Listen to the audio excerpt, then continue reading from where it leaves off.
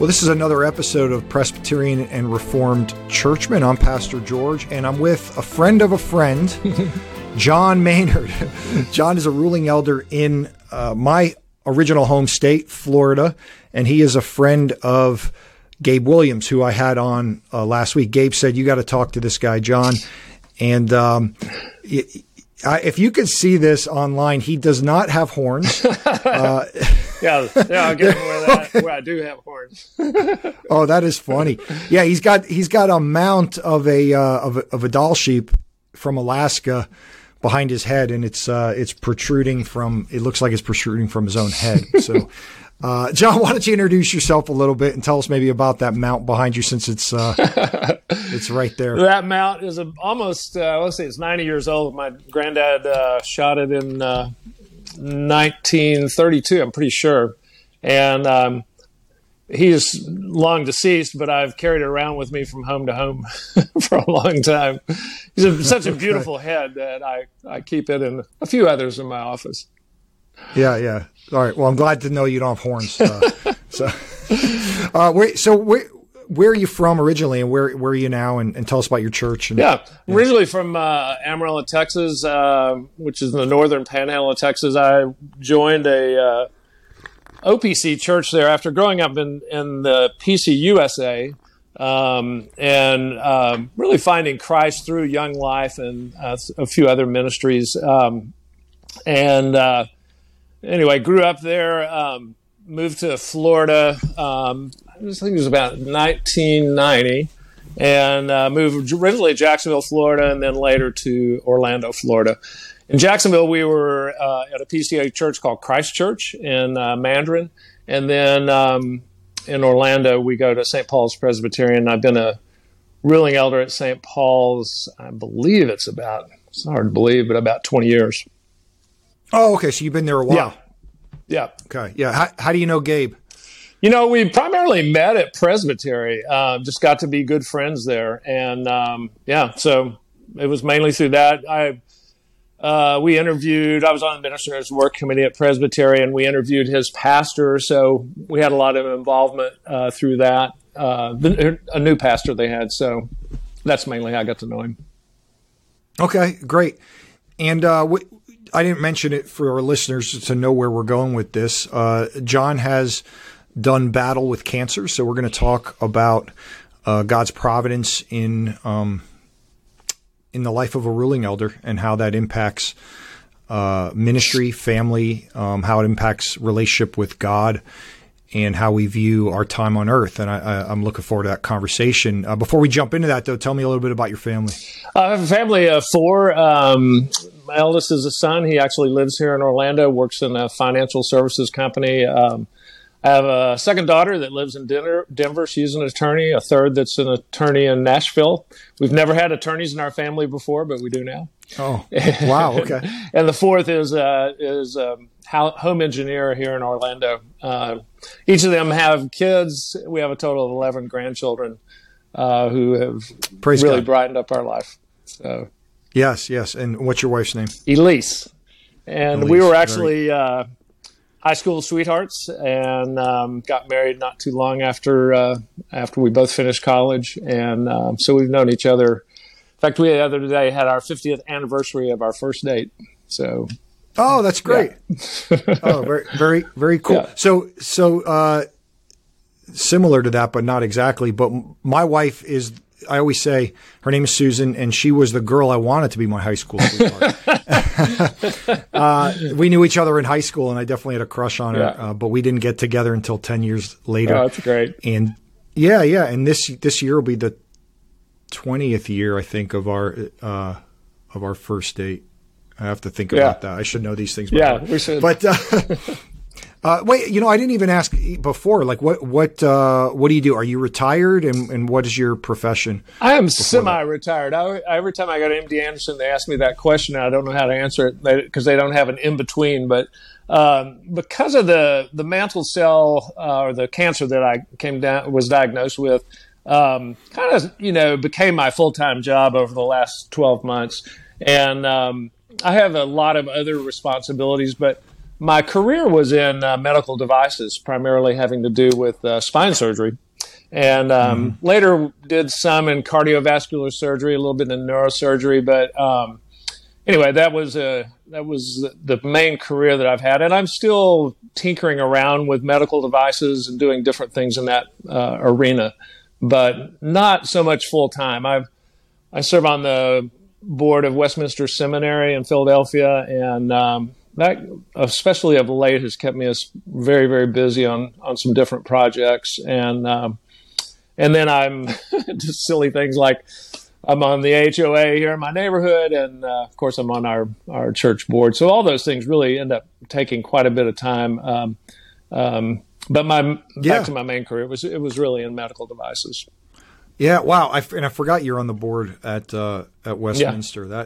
That's awesome. So you have a lot of iron, was it irons in the fire, so to speak. I do. So I'm sure cancer has kind of thrown a monkey wrench in a lot of your plans. You seem like a driven guy, a guy who has plans, and a guy who doesn't want to waste time. And I'm sure going through a year's worth of treatment has really kind of So tell us a little bit about that. Yeah, my journey with cancer started in a funny way. I was attacked by a swarm of hornets, and that in itself was an object lesson of how God turns difficult things into good things. But what that did was the bites became infected. I had a lot of problems with them, and ultimately, when my lymph nodes didn't shrink back down after that, somebody somewhere along the line says, you might want to get that checked. So I had him biopsied, and about 3 months later, and showed up the next day at the doctor's office, and he said, well, you have mantle cell lymphoma. Of course, I had no clue what that was, other than knowing that it was a form of blood cancer. And anyway, when I got home, I do what everybody does in a situation like that. I consulted Dr. Google and tried to find out what was this disease that I had contracted, and it was very sobering to learn. It's the rarest lymphoma. Only 6% of lymphomas are mantle cell, and it's also, I found this out later, but it was evident in the articles that I was reading, that it's the deadliest cancer and also one of the most difficult to treat. And so those were all very sobering things. In so many ways, the obvious is it woke me up to my mortality in a way that I never would have expected. I think I thought back, and I think I used to sit at funerals and think, that'll never happen to me, which of course is absurd, but that's just the way we tend to think. We don't tend to think about our time on earth being finite and limited. And so it really helped me in that regard, just to face the inevitability of my own demise was really a very healthy thing for me. Anyway, for days I prayed the Hezekiah prayer that he'd give me. I prayed for 20 more years. Hezekiah only prayed for 15, but I was trying to adjust for inflation. But anyway, yes.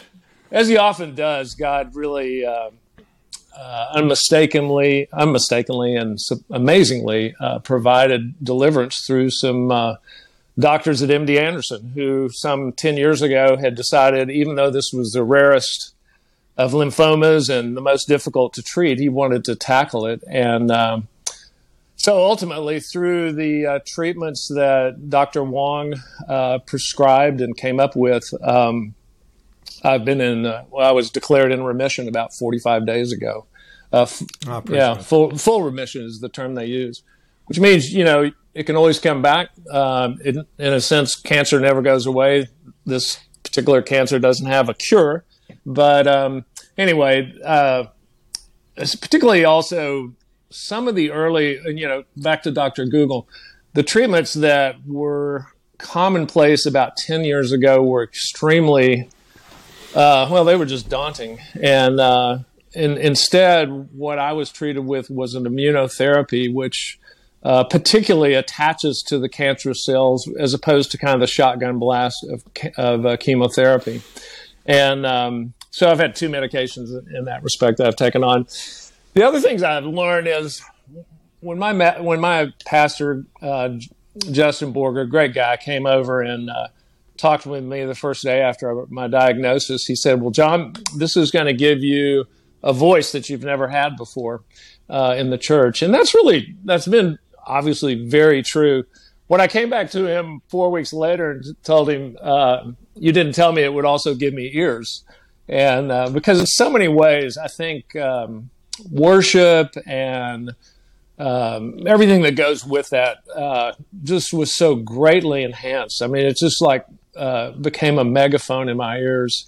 So that was really a great blessing. Anyway, there are so many other things that it's taught me. It's, just taught me to, the total dependence day by day, moment by moment. If you're, the fact that there is no cure puts you in a place where, you never know when it will recur. And so there's that. And I think too, just the obvious, like I mentioned earlier, our time is short. Like Paul said in 1 Corinthians, I think he was talking about marriage, but it's, our time is limited. And even though we don't know how short it is, it's short. And so it's really given me much more of a right now counts forever type mindset. I think that was a R.C. Sproul expression from Ligonier. But anyway, and like I've said to you before, cancer has taught me a lot. Cancer is a lot like sin. There are a lot of similarities between sin and cancer. And that's been interesting to learn and just to recognize how a disease operates in many ways, the same way indwelling sin does in our lives. Oh, that's great. I want to dig into that a little more too. But first, just so a month and a half, you've been in remission. Mm-hmm. I'm sure that was a joyful thing. When you first got the news, how was it like? How did your family receive it when you first got the news that you had the cancer? That's a great question. Well, really, my wife. I always say my wife is a rancher woman from Texas, and some years it rains and some years it doesn't rain, and you just stick with throughout. So she's very level-headed. That helped me be level-headed about it. It was, there was a certain measure of shock that went with it. I think, what was most interesting to me was how my kids responded. And they, I felt closer to them and more loved by them than I have in a long time. It was really a very touching experience to me because they really, just went out of their way to express, sincere love and respect and, things that, mean everything when they come from your kids. No, that's a blessing. Yeah. And that's a sweetness. Yeah. That's God's sweetness to you through that. That's great. So when you, again, you're involved in a lot of things. You had a full-time job. You're on a board of a Westminster. You're a ruling elder in your church. You're on the HOA. So did you have to, like, what was some of the tension there in trying to care for yourself and do what you needed to do to beat this, but also meet what you would view as your responsibilities or your, you had a lot of balls in the air. So what? Yeah, I've always had in life a lot of balls in the air. So this was just one more ball. I mean, it was in the sense that I really, I just took it on as another job, as another contract. I do a lot of contract consulting now, and so it was almost like that. I mean, I just, I take to go into treatments. I just always take my backpack full of work in there and work the whole time, and I in some ways it made me slow down and obviously reflect a lot more on life. But I mean, it was. I don't want to downplay it, but it was in that sense almost just another thing that I had to do. Yeah, I think you and I would be a lot alike in that. It's I don't remember if I told you I was a project engineer and project delivery leader for Oh, okay. I was an engineer, a mechanical engineer with Procter & Gamble for. Oh, wow. In a former career. So yeah, I it's all us engineers, we manage things and right. But I actually could kind of get that. A lot of ruling elders come down with illnesses. You're mature men in the faith and making your time count and serving as God has called you. And so it's not, we have a ruling elder here who's been through cancer now. He recently had a stroke, and he's not even that old. And I look forward to having him on as God would allow. But what advice would you have for ruling elders that are going through their own trials and in their life as they're trying to shepherd the church, and particularly in a reformed setting where we truly believe in the sovereignty of God and God's providence, even especially in these things. Any advice or comments or thoughts? I think it's so many other struggles in life. I mean, this is a mammoth struggle because it's really a fight for life. But like so many of those, I think that it's a test. It's a test. Do you really believe what God says about himself? Do you really believe, just in most fundamental terms, do you believe that he loves you and cares for you as a child? And there were some early things that happened to me in that experience that really, I almost pull back the curtain in terms of seeing the love of Christ and his care for me. It still kind of gets to me today, but it was so clear to me that he was in control, and so clear to me that he was caring for me. I mean, the fact that how would I ever know that a guy 10 years ago decided to take on, he's a Chinese doctor, to take on mantle cell lymphoma. I mean, how would I have ever imagined that? But, when it all came together, even getting into MD Anderson was, almost an act of, a miraculous act in itself.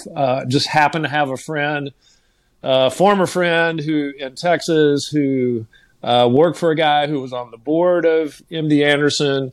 I couldn't get in there for about 3 months. When I talked with this guy the next week, the doctor called me and set up an appointment. Doctors don't call patients that they've not had before. And so, that, and then I was diagnosed, I think it was on November 5th, and I actually entered treatment before Thanksgiving.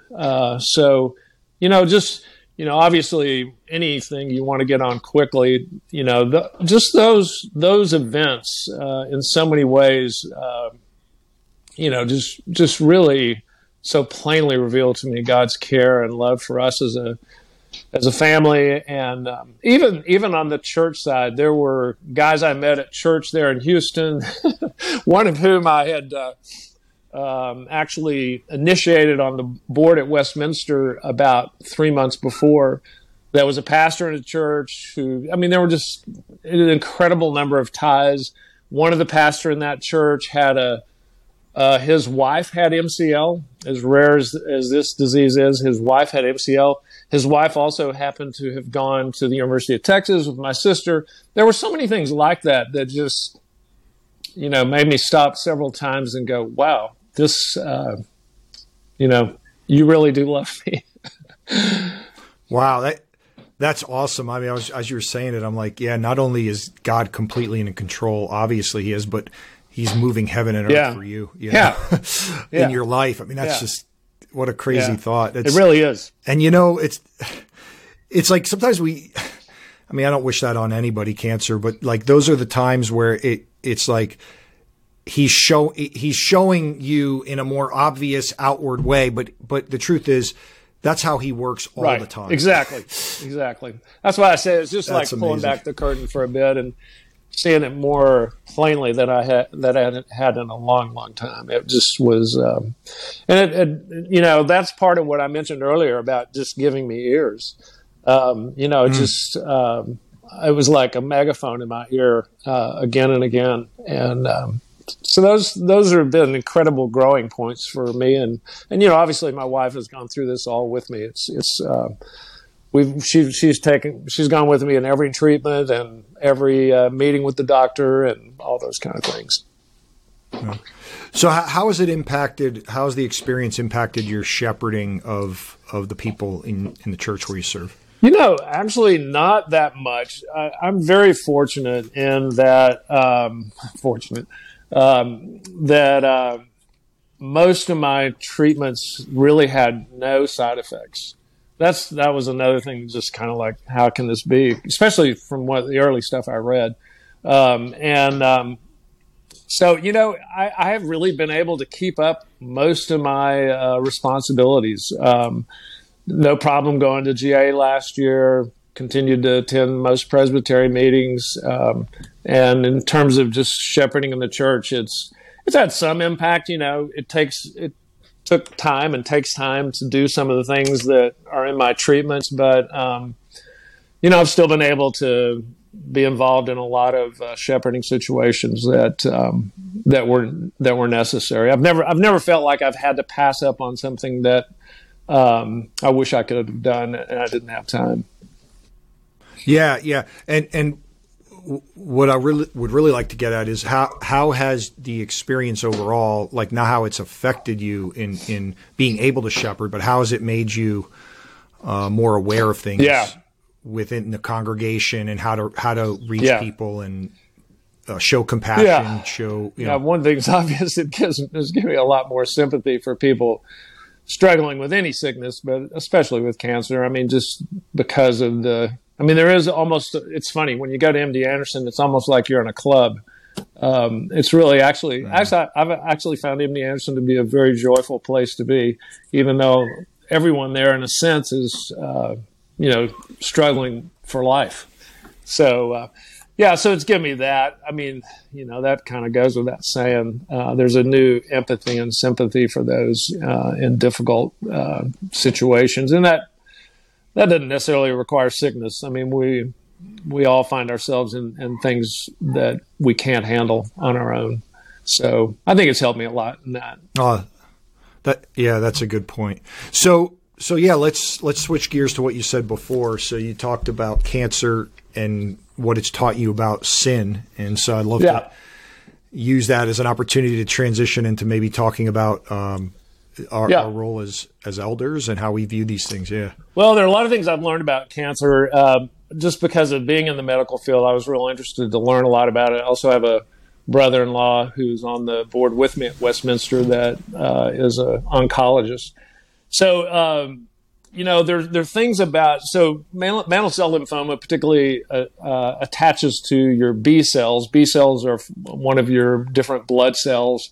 And what it does is it attaches to a B cell and more or less overtakes a B cell and then kind of conceals itself. It acts like a B cell and hides like it's, a normal cell, but ultimately attacks other B cells, attaches to them, and takes them over.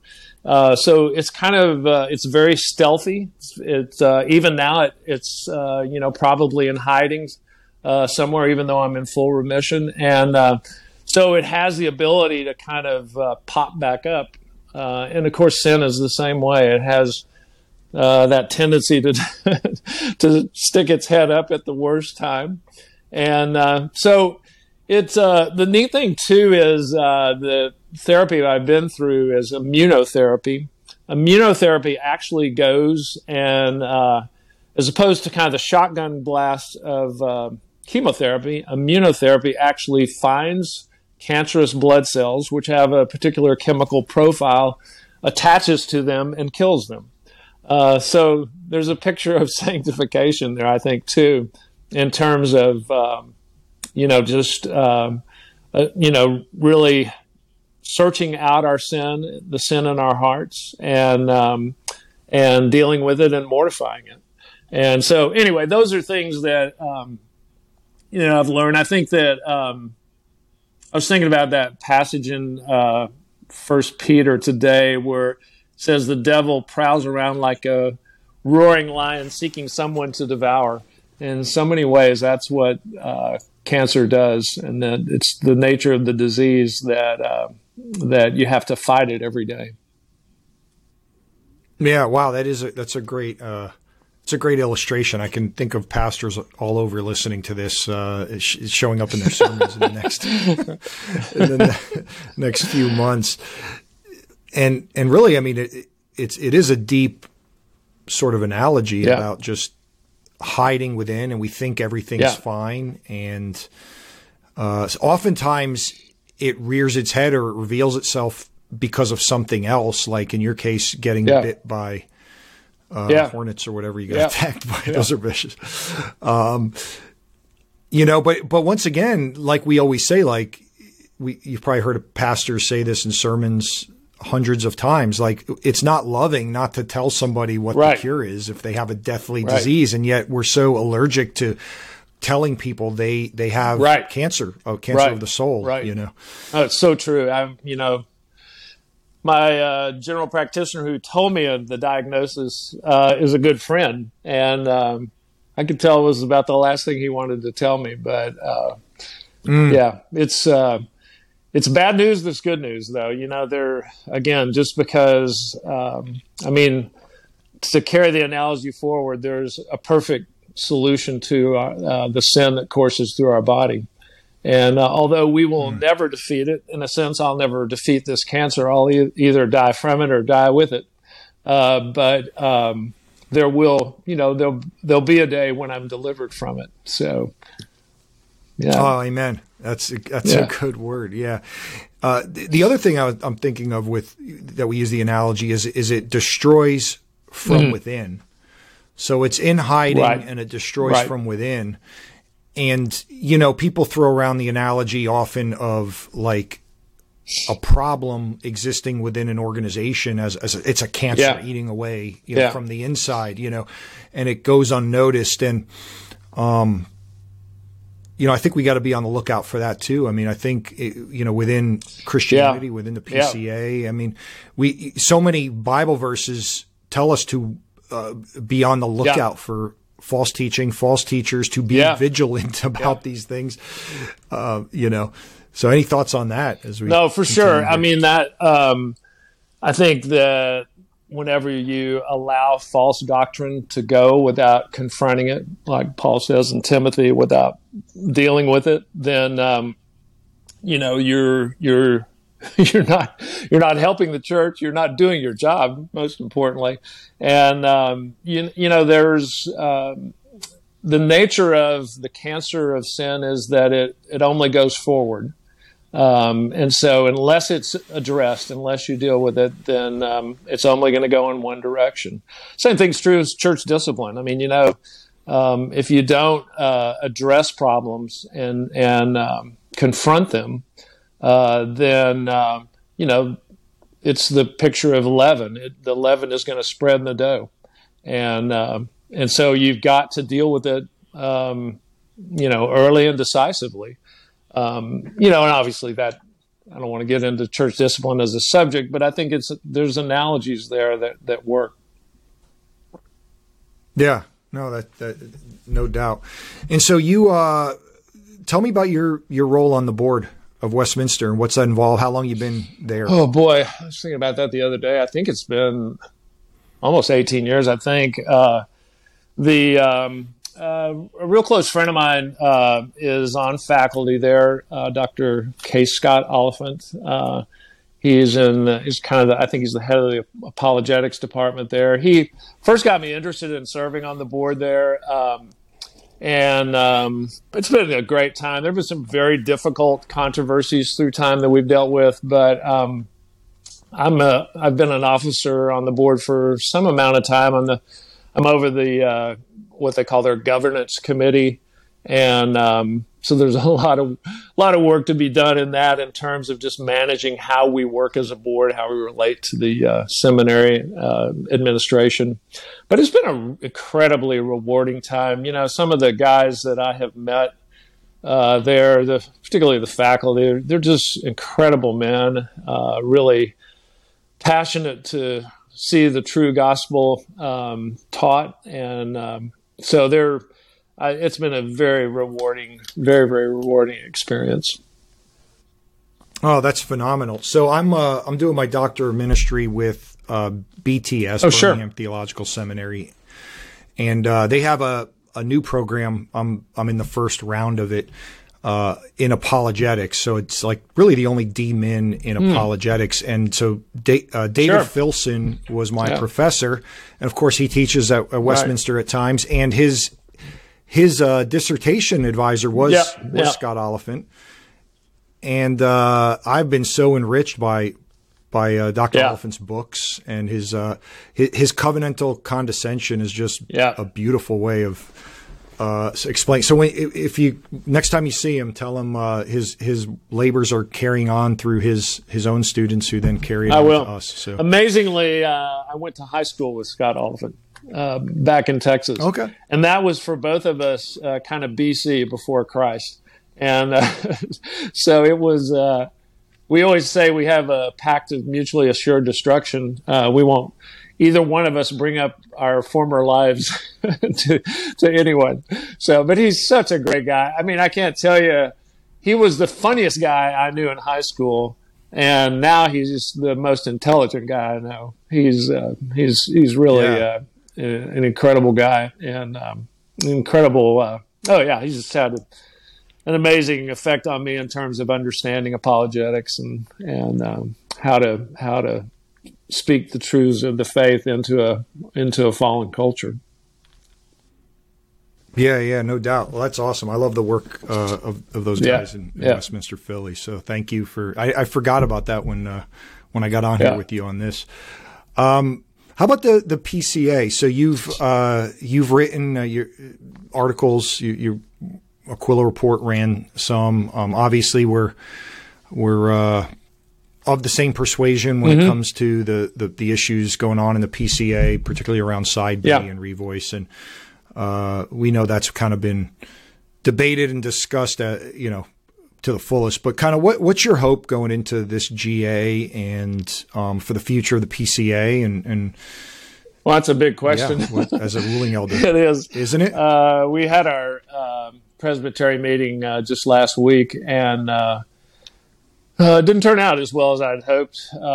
It was, and ours either. I'm convinced that that was because we had, as compared to last year, many, many fewer ruling elders in attendance, and it's a really difficult thing. Presbyteries can be totally weird for a ruling elder that's never been there before, and but I think it's vital and I'm a huge fan of seeing ruling elders get more involved in presbytery and General Assembly. It seems like in the last few years there's been a lot more involvement at General Assembly. I'm not sure that it's been appreciated by those same ruling elders, that if they don't show up and vote at presbytery at the same time, then a lot of the overtures that at least I would hope go through don't go through. So I think it's really critical for that. I think that, I'm really trying to figure out now in our presbytery how to consistently increase ruling elder attendance. And I'm convinced that, first of all, it's got to start with teaching elders who really explain to their session why they're needed, and to strongly encourage them to come, not just having an agenda item that comes up, okay, who wants to go to presbytery, but to really teach ruling elders to engage at presbytery. They're not only, they not only should go, they're needed. So that's a lot of what I'm trying to figure out right now. I think that, I think there's some other things that presbytery as a whole can do to encourage ruling elders to come. Obviously, meeting on days of the week that they can make it always helps. But in addition, I think, like I said, I have thought back on my first few presbytery meetings, and it was like walking into a different world. And I think that we need to recognize that General Assembly is the same way, but it's a little more friendly. But I think presbytery needs to do a job of helping ruling elders kind of get into Presbytery and understand what's going on and, more or less initiate them into that process. That's like fascinating to me that you said General Assembly is a little friendlier. And so I think what it is because GA is daunting. I've only been to a couple, and it's especially the first business they're doing. That's true. What are they doing? But I will say it's easy. It sometimes is more comfortable to get lost in a crowd of 2,000 people than to be in a room of 30 to 50 people who are supposed to be your brothers and friends, and they're not including you. That's why. And so I think I can relate to that. And, I think people listening now, know I was a ruling elder, longer than I'm a teaching elder so far. I got to see when I can stop saying that. But, I would agree. Teaching elders need to really help their ruling elders navigate, and it's not just like, hey, we need 2 representatives for this meeting, and then the session votes on 2 guys or however many guys to go, and then everybody just kind of shows up, and it's like, prepare your ruling elders. Like I usually will call them if I don't meet with them, and I'll show them the agenda. I mean, they have access to the agenda. Our press release sends it to all the but like, kind of say, like, this is what this means. This is the implication of it. Here's what's going on. Here's how I'm going to speak to it or against it. Introduce them at Presbytery. You gotta kind of help them. And the same thing with GA. I mean, GA is a big place. It's daunting, but get your guys tickets to the luncheons. And take them around, introducing the people. Yeah. But I think that, there's also, at least what I've seen at Presbytery, I think there's a certain sense in which there's not a real friendliness to new people. And I think there's a need to, this probably isn't true of every Presbytery, but I think there's a need for those kind of things you mentioned to, really make new people feel welcome. Not like they're out of the club and, why are you here this month? We've never seen you before. Instead, really, reaching out. I think that's, at least I believe in our Presbytery, that's been an issue. It's just not really been an outgoing and friendly, welcoming environment. Yeah, that's good. And also, try to get on a committee, and that is hugely scary for guys because they feel ill-equipped. But what you don't realize is, most committees will just be happy that a ruling elder is there because they often don't have enough for a quorum. And, and so you can get on a committee and do what you should do anyway is sit and observe and learn and obviously speak up as the Lord convicts you and vote your conscience, but you don't have to be such an active player at first. So you don't have to be like, I don't know what's going on, so I can't be on a committee.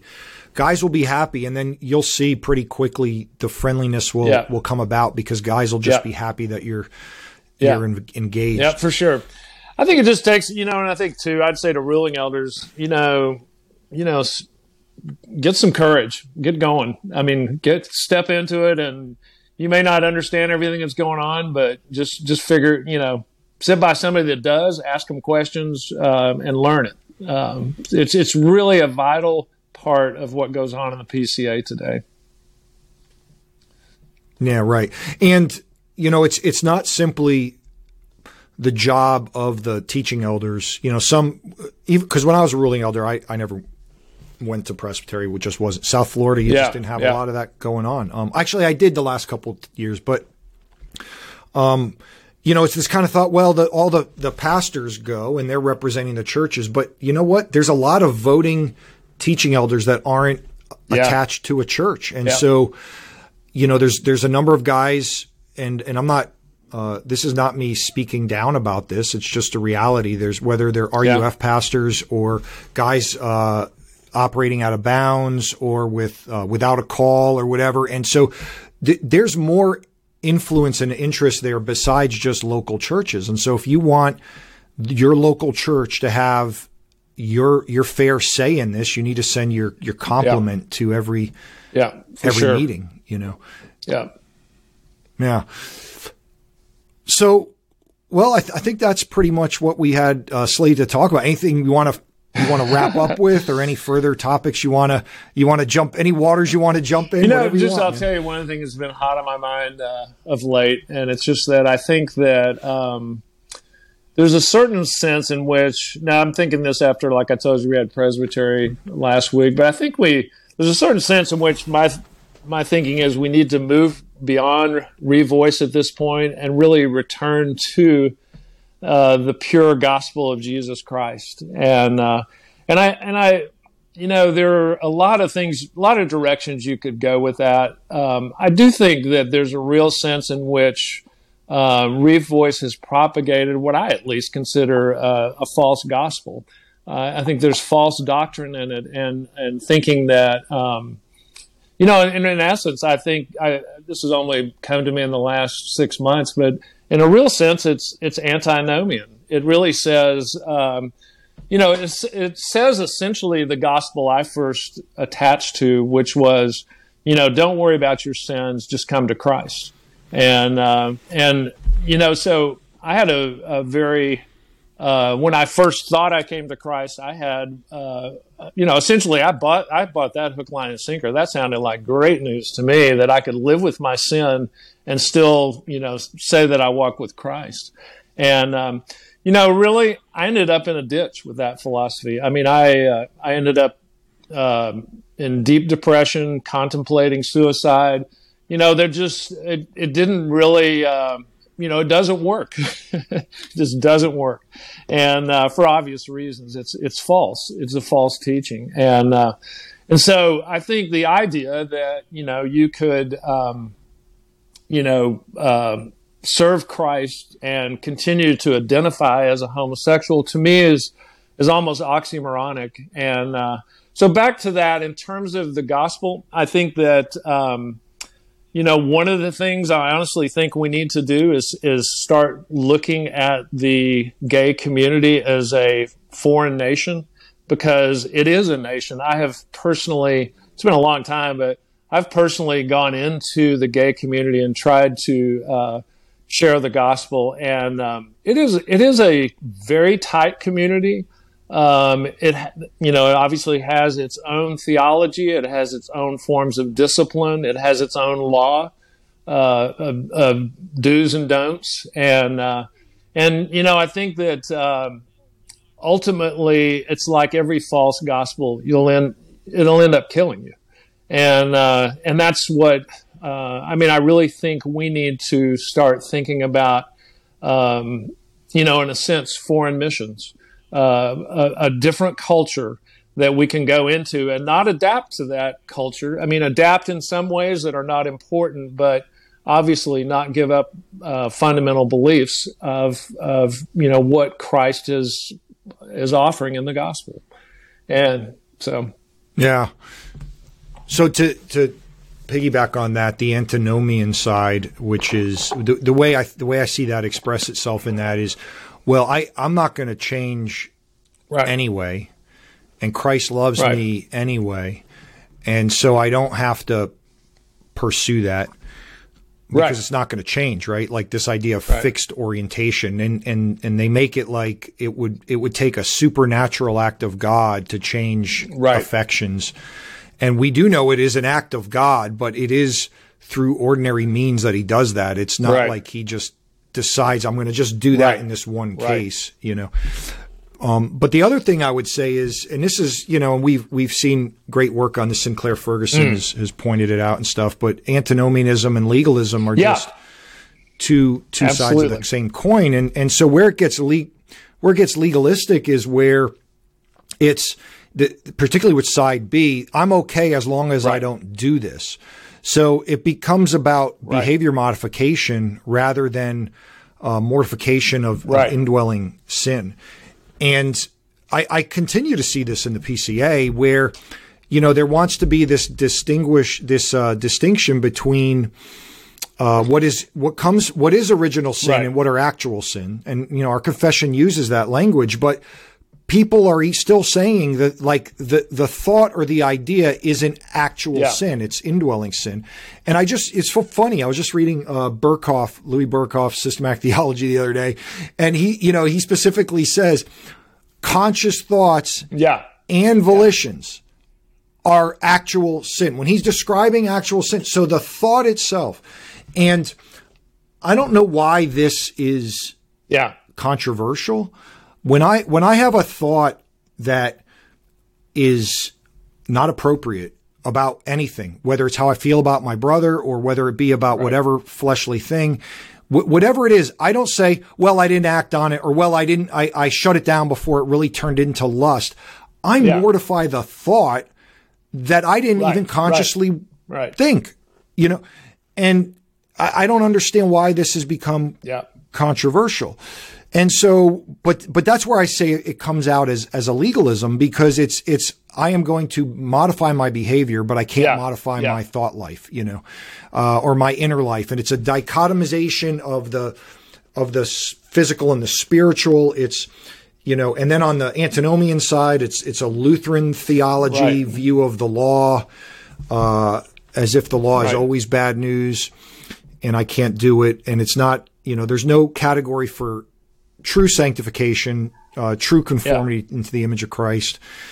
And so I do agree. I agree with you. And I've argued that for the last 2 years when guys have said, this is not a theological issue. This is, I said, it's 100% a theological issue. It's the doctrine of man. It's anthropology, which is a category of systematic theology, but it is about the gospel itself. And so I agree with you there. And I think that's a great way to focus it is I think I may have mentioned this to you, but I have like a 12-page document that I worked on over several months where I kind of worked through our confessional statements, Westminster standards, and just highlighted those points where either side V theology, revoice theology, whichever you want to call it, where that contradicted our confessional statements. It's it's very doctrinal.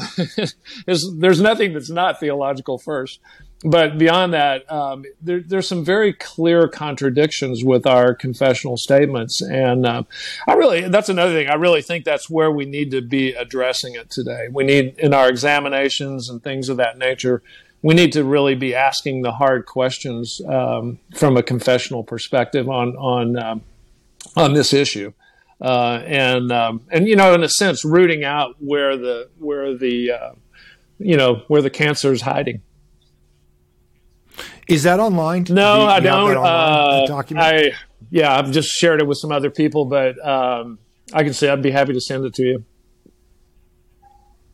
Well, I'm just trying to think of how to link to it in the show notes, but if it's not online, no, I haven't gone that far. Okay. Yeah, I hear you.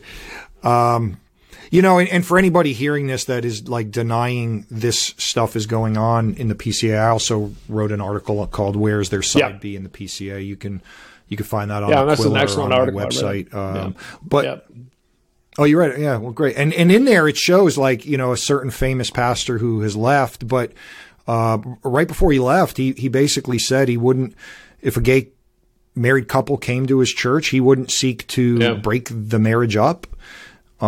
He's fine with the spiritual aspect side of things. Once again, it's all about, he called it desexualizing the relationship. So once again, it's about like physical, we're going to modify the behavior, but not modify, what this is imaging to the world, what this is saying about our insight. So this very much is still going on.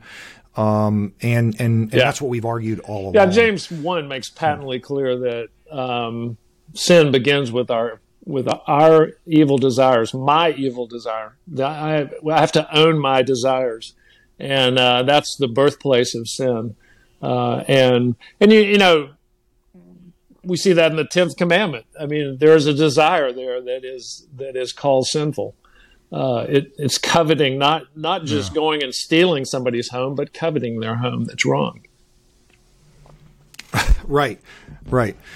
Whether that was conscious on your part or not, it's yours. It's yours. So, yeah. Well, John, I've really enjoyed this conversation, and you've blessed me. Thank you for having me. Thank you. Yeah. And I guess with that, that's another episode of Presbyterian Reformed Churchmen. If this podcast is a blessing to you, follow it on iTunes or Spotify or YouTube or Google Podcasts, wherever you listen, but share it with other ruling elders, because my heart behind this is not to show like we have some super ruling elders in the denomination, but I really want to just show normal guys walking in the calling that God has given them, struggling with things like cancer, in previous episodes, running a business, but seeking to, once again, live up to this calling that the Lord has placed upon, each man. And so share this with other ruling elders, and I hope it encourages you to be involved in ways. Thanks so much, George. Thanks. Yeah. You're welcome.